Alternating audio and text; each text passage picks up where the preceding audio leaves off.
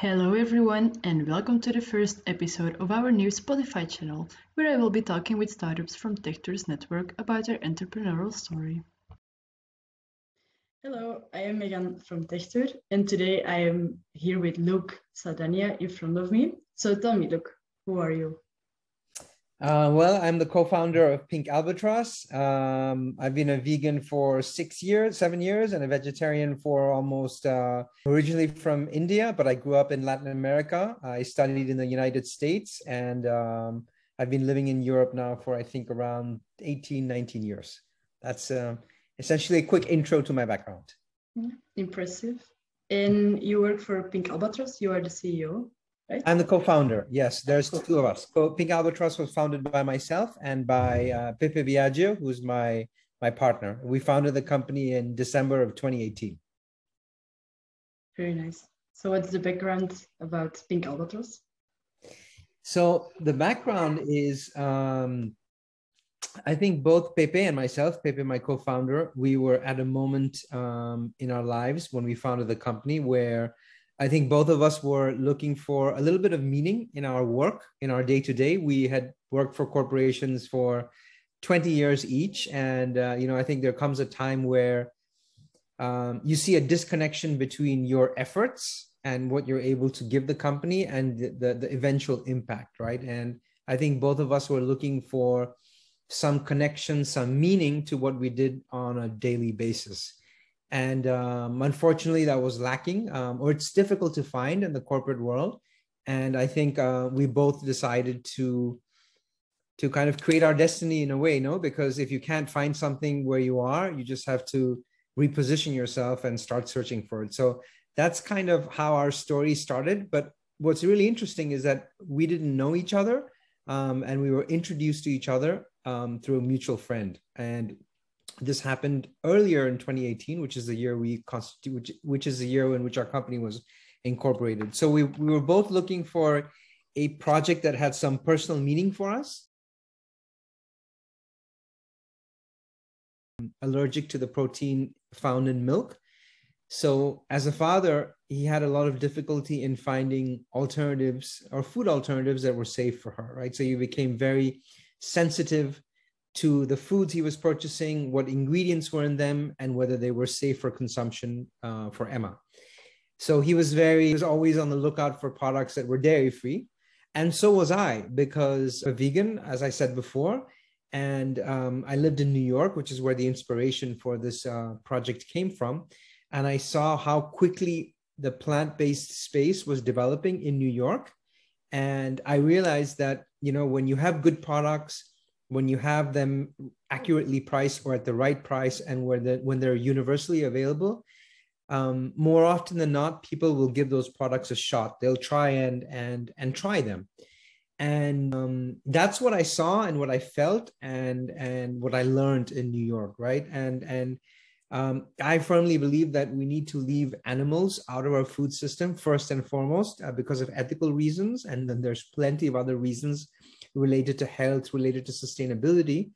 But for me, the path to go around doing that is not by forcing people to change, but rather giving them options by going through the back door and providing them with options where they will be able to choose between a product that's fairly priced and as good as a dairy equivalent product, or a product that's equivalent to ours, but made from animal ingredients. And if your product is good enough, if the branding is attractive, if the price is right, people will change. At least that's my conviction. And that's the premise on which I co-founded the company. That's really interesting. But so I see that there was a problem that kept you awake before you started the company. But right now, is there still something that keeps you awake at night? Something that you still really want to change about vegan and vegetarian? I think what keeps us up at night are good things, which is fortunate in that it's the pains that come with growing as you're expanding, as you're learning, as you come face to face with some of the constraints, capacity limitations, and you're thinking how to circumvent those. so you can lift the barriers to growth, or as you're entering into new markets and there's perhaps new regulatory requirements or new logistics requirements that you have to take into account that you didn't account for.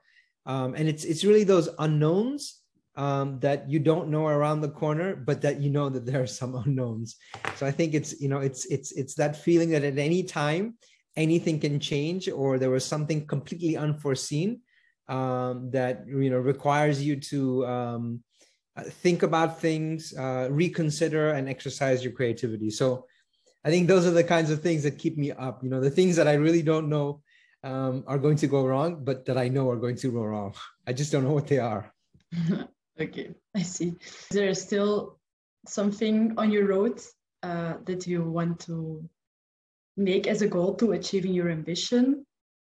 Or is everything good now? Oh, no, nothing is ever good. We're always dissatisfied with everything. That's why we started a startup, right? It's we're dissatisfied by nature.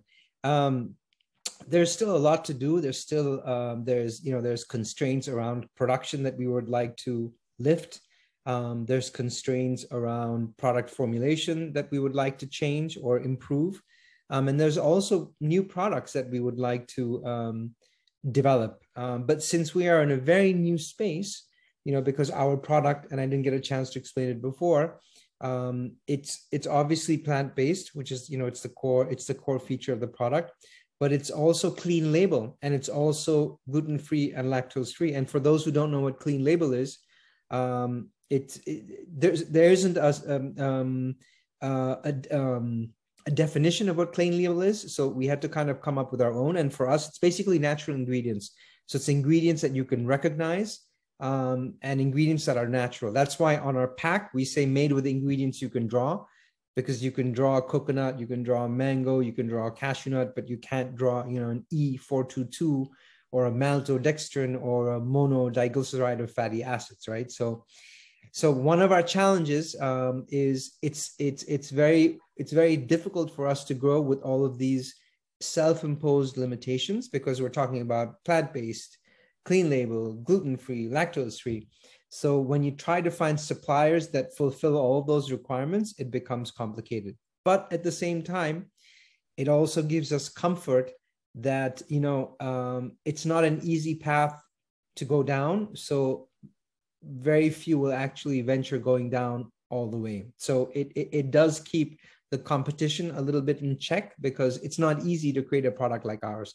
And what's our ambition? Our ambition eventually is to take this concept that we've created in Pink Albatross and expand it to other categories within the desserts universe. So cookies, shakes, whatever you can think of, but in the desserts world. Because, if you think about it, all desserts, or most desserts, are made of butter, milk, eggs, cream, and flour. Yeah. It contains gluten, right? Mm-hmm. So the potential for displacing those products is huge. Yeah. I am not vegetarian myself, nor vegan, and I don't have any allergies.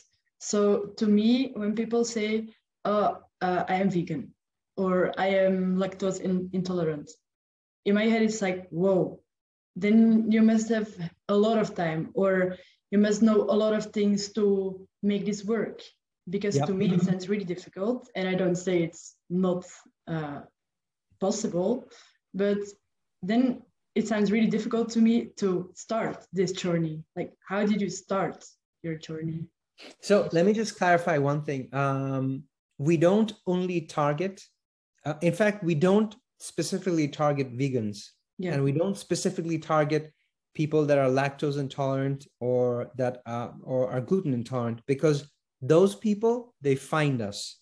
Those people, when they go to shop, they look at the back of pack on every single product. So you don't have to tell them you exist. They find you, believe me, they find you.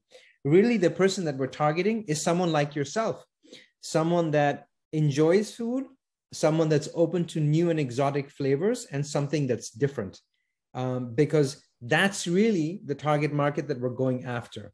It's true, our customer base that actually buys us on a regular basis are people that are vegan, are people that are lactose intolerant, but there's also a huge chunk of people that buy us simply because the product is good. And that's absolutely fine for us, because our biggest competition is not other plant-based brands. Our biggest competition are the Haagen-Dazs and the Ben and Jerry's of the world. That's our biggest competition. I can imagine. Yeah. So I'm sorry, could you go back to your question earlier? What did you ask me before? Yeah, my question was, how did you started your journey? I think, so as I said before, I was living in New York, and I was so impressed by how the plant-based space was developing and how there was such a rapid acceptance of the products that were being launched. When I was in New York, Impossible Foods launched their burger in Momofuku Nishi, which is a restaurant, I think, in downtown Manhattan somewhere. And I went to try it, and I was so impressed. And it was just around the time when Beyond Burger was starting to take off. So it's a very undeveloped space. And I think that set, the inspiration to conceive something and see it actually happen was remarkable for me. So I was inspired by this, and I thought, if it can be done in meats, like plant-based meats, which some of the products are quite outstanding, why can't it be done in other categories, right? Like cheese or ice cream, perhaps. And when I traveled back for vacations from the US to Spain, which is where I currently live, I would see the offer of products on the market shelves, and quite frankly, they weren't very good products. So it was just a glaring market opportunity that I saw in Europe that was very much developed or very much present in the United States, or at least in New York, but did not exist here.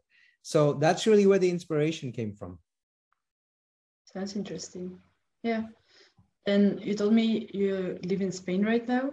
Yes. Do you only sell in Spain, or did you broaden your market? No, we sell in Spain. We have presence in Portugal, and very shortly in Germany as well, in Kaufland. Oh yeah. Yeah. That's nice. And are you planning on getting to more countries? Yes, that's certainly the plan, because we're as every good startup, we're very keen to move as fast as we can, because that's one of our key differentiating factors. So we need to go where the market is. And of course, Spain is an interesting market, but there are many interesting markets as well. Yeah. So, we have discussions with around 14 or 15 different countries across the world. Yeah, sounds really interesting to me. And how do you see your company? Because you tell me you want to expand, maybe, and that's your vision. Yeah. How do you see your company making a difference in the future in all of those countries? So I think this goes back to the origins of the company and why we founded it, right? Yeah. So we founded this company to offer alternatives to people that we call conscious consumers, that are consumers like us, who have values that they try to adhere to when they make purchasing decisions. So values related to, I don't want to consume animal products, or I want to consume more sustainably, or I want to consume something that's good for my health, right? Which is really what me and Pepe are all about. So what we're doing by taking these products to market is giving those people who are looking for options that they find relevant to them because of their values, but that today they can't really fulfill because there's no product in the market space for them, right? So they have to default to whatever's available or avoid it altogether, right? So we think it's a great way to develop a market that doesn't exist, or that's in an infant stage, while also solving a key consumer need. So and that that key consumer need has a lot of connection to us, because we went through that same pain as people, right? And then we solved it for us, and then we said, can we solve it for other people? And that's how the project is born. Yeah. So you started in 2018, right? Yeah, 2018. Yeah, we incorporated in 2018. We launched our product in in June of 2019, and then we got hit by COVID in 2020. So that was a strange year for us and for everybody else. But we survived, and here we are. Did it have a big impact on you, COVID? It had a big impact, but it was very positive for us, and I'll tell you why. Because it was during those 3 months, all our production had come to a standstill, or all our sales had come to a standstill. But we had enough preliminary information from the pilot rollout that we had done the year earlier to give us confidence to make the product more accessible to people. And what I mean by that is we had to figure out a way to drop the price of our product, because ultimately we want our product to reach as many people as possible.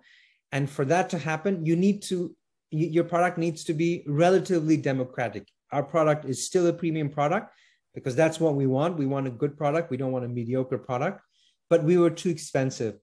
So since for 3 months, everything came to a standstill, what we decided to do, and we had good feedback from the pilot rollout, we said, okay, let's assume when things reopen, let's assume that there's going to be a demand for our product.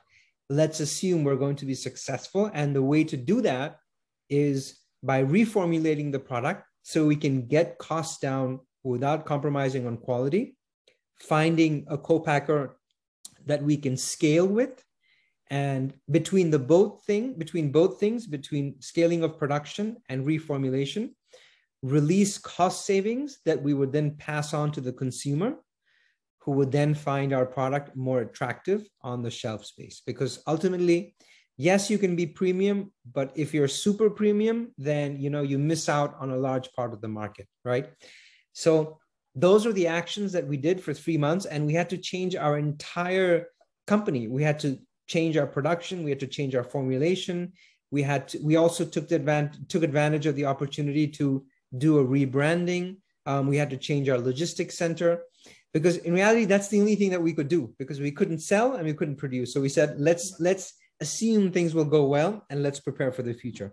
So the pandemic gave us those 3 months, those 3 magical months to think and do and not get caught up by the day-to-day activities. That's a pretty big achievement to me. Sounds really good. But do you see that as your biggest achievement until now? Or do you have something that you think of, like, that you're really proud of? So I'm really proud of this. So what I mean by this is in 2017, this was just an idea in my head, just something that I was tinkling with. And here today in 2022, we were in 3 countries where all of the major retailers, or most of the major retailers in Spain. And if things go well, we should be hitting close to €1 million in revenue. So for me, that's what I'm proud of. You go from an idea to something real, right? Because taking that first step, it requires courage, because both me and my partner, we were gainfully employed in the financial services sector, and things were going well for us, but we always wanted to do something more. And I think I'm grateful for the fact that we had the courage to launch this, and we had the courage to stick it through and come up with something that makes us proud. Nice. So what is the biggest lesson you've learned in those 3 years? The biggest lesson I've learned is, so I'm normally the type of person that I like to plan very much in advance. I like to control all the risks, or all the known risks at least, and even think about what potential risks could come up. Yeah. But when you quit your 9-to-5 job and you say, I'm going to launch an ice cream brand, there's a lot of uncertainty there that you can never imagine, right? Because it's not something you've ever done before. Of course. So I think that taking that first step, kind of untethering yourself from everything that you know, at least for me, I think it was something that, I never thought I would do. I really thought, to be quite honest, that I was too cowardly to become an entrepreneur, and that I would be, a salaried employee. in a corporation the rest of my life, but there was something deep down inside of me that just kept bugging me until I said, okay, I have to do this because it's now or never, and I think finding the initial courage to do that, for me, that was a major learning. It was more a personal learning than a professional learning, that, we are capable of doing a lot more than we think we are. Of course. Yeah. I think that's a lesson for everyone to learn. Yeah. And unless it's only at the moment of need, as they say, or at the moment where you have to push yourself, do you really understand your capabilities. Yeah. Sounds logic. Can you share a story of a client using your product? So there was an end consumer. We were in a fair in Madrid when we first launched our product, and it was someone that she had become a vegan, and like myself, she really liked ice cream, and she liked hazelnut ice cream particularly. And our hazelnut ice cream is really good, and it's actually a bestseller. And she hadn't eaten it for 3 years. So when she brought the product, she purchased it and she tried it, I think she shed a tear because it was something that she loved so much, and giving it up meant so much to her. The fact that she could once again find that, that indulgent pleasure, I think it meant a lot to her. So that was quite touching for us to see that, we can kind of reach people's hearts and solve that problem that they have been unable to solve themselves. So that was a nice moment. Yeah, I can imagine. And did you already achieve like a lot of people like me who are not vegan, not lactose intolerant, for example? Because you said in the beginning that you want to reach these people. So, that's a really good question. And I think one of the things that we are trying to learn right now, and one of the things that we're struggling with is, and it's something that I would encourage, every small company or startup to do, is we know who our consumer segments are in terms of customer segment A, B, C, D, E, and they all have their reasons for buying us. Mm-hmm. Vegans, lactose intolerant, gluten, nice packaging, nice flavor, nice texture, what have you. But we still don't know who is doing the bulk of the buying. Like, who is our major competitor, right? Sorry, who is our major consumer? So this is something that we're trying to commission a market research project so we can figure out who our main buyer is. Because once we know that, then we can understand why people are buying us, where they're buying us, why they buy our product, and what else we can do to capture more people like that, right? So for us, that's an ongoing challenge. But when you're a small brand, it's difficult to find people to interview to learn about why they buy your product. When you're Frito-Lay or when you're Pepsi or Coca-Cola, you can find these people anywhere. Of course. Yeah, that will be an ongoing project, I think. Yeah, but hopefully we'll be able to close it before the third quarter, because it will help us prepare for our marketing plans for next year, because ice cream is a very seasonal product. So 80% of the sales are made in quarter 2 and quarter 3 of the year. Yeah. You participated in Future 2020, I think, from Tech Tour. That was yes, correct. Okay. So how did Tech Tour help you in your journey? Yeah. So I think one of the things that was personally fascinating to me is I was present at the event where all the pitches happened, and I really met some fascinating people. There's so much in this world to learn that I'm ignorant about, that I'm conscious. But through these informal connections and informal conversations, I met brilliant people that explained to me so many things that I had no idea about. So that networking potential was great. Even though nothing really came out of that beyond that initial interaction, but it was so mind-opening to me. I think it was personally enriching. That was one benefit. And the second benefit was just as important, if not even more important, is that we managed to meet one of our potential investors at the event. So we had a chance to pitch. The investors took note, and a few months down the road, we opened up a conversation. They were interested in investing. The terms of the investment were suitable for them, and they ended up investing in us. And they will probably follow on in this next round as well. So it was very positive. Yeah, that's really positive. Is it the only investor you had in your journey, or did you have more? No, we have more. We have a few VCs, and we have a few angel investors. Okay, sounds good. Yeah, I learned a lot. I don't have any other questions. Maybe Ivana does. No. Okay, I learned a lot. I had a really interesting conversation. Wonderful. So, thank you. Great. Thank you very much. Pleasure.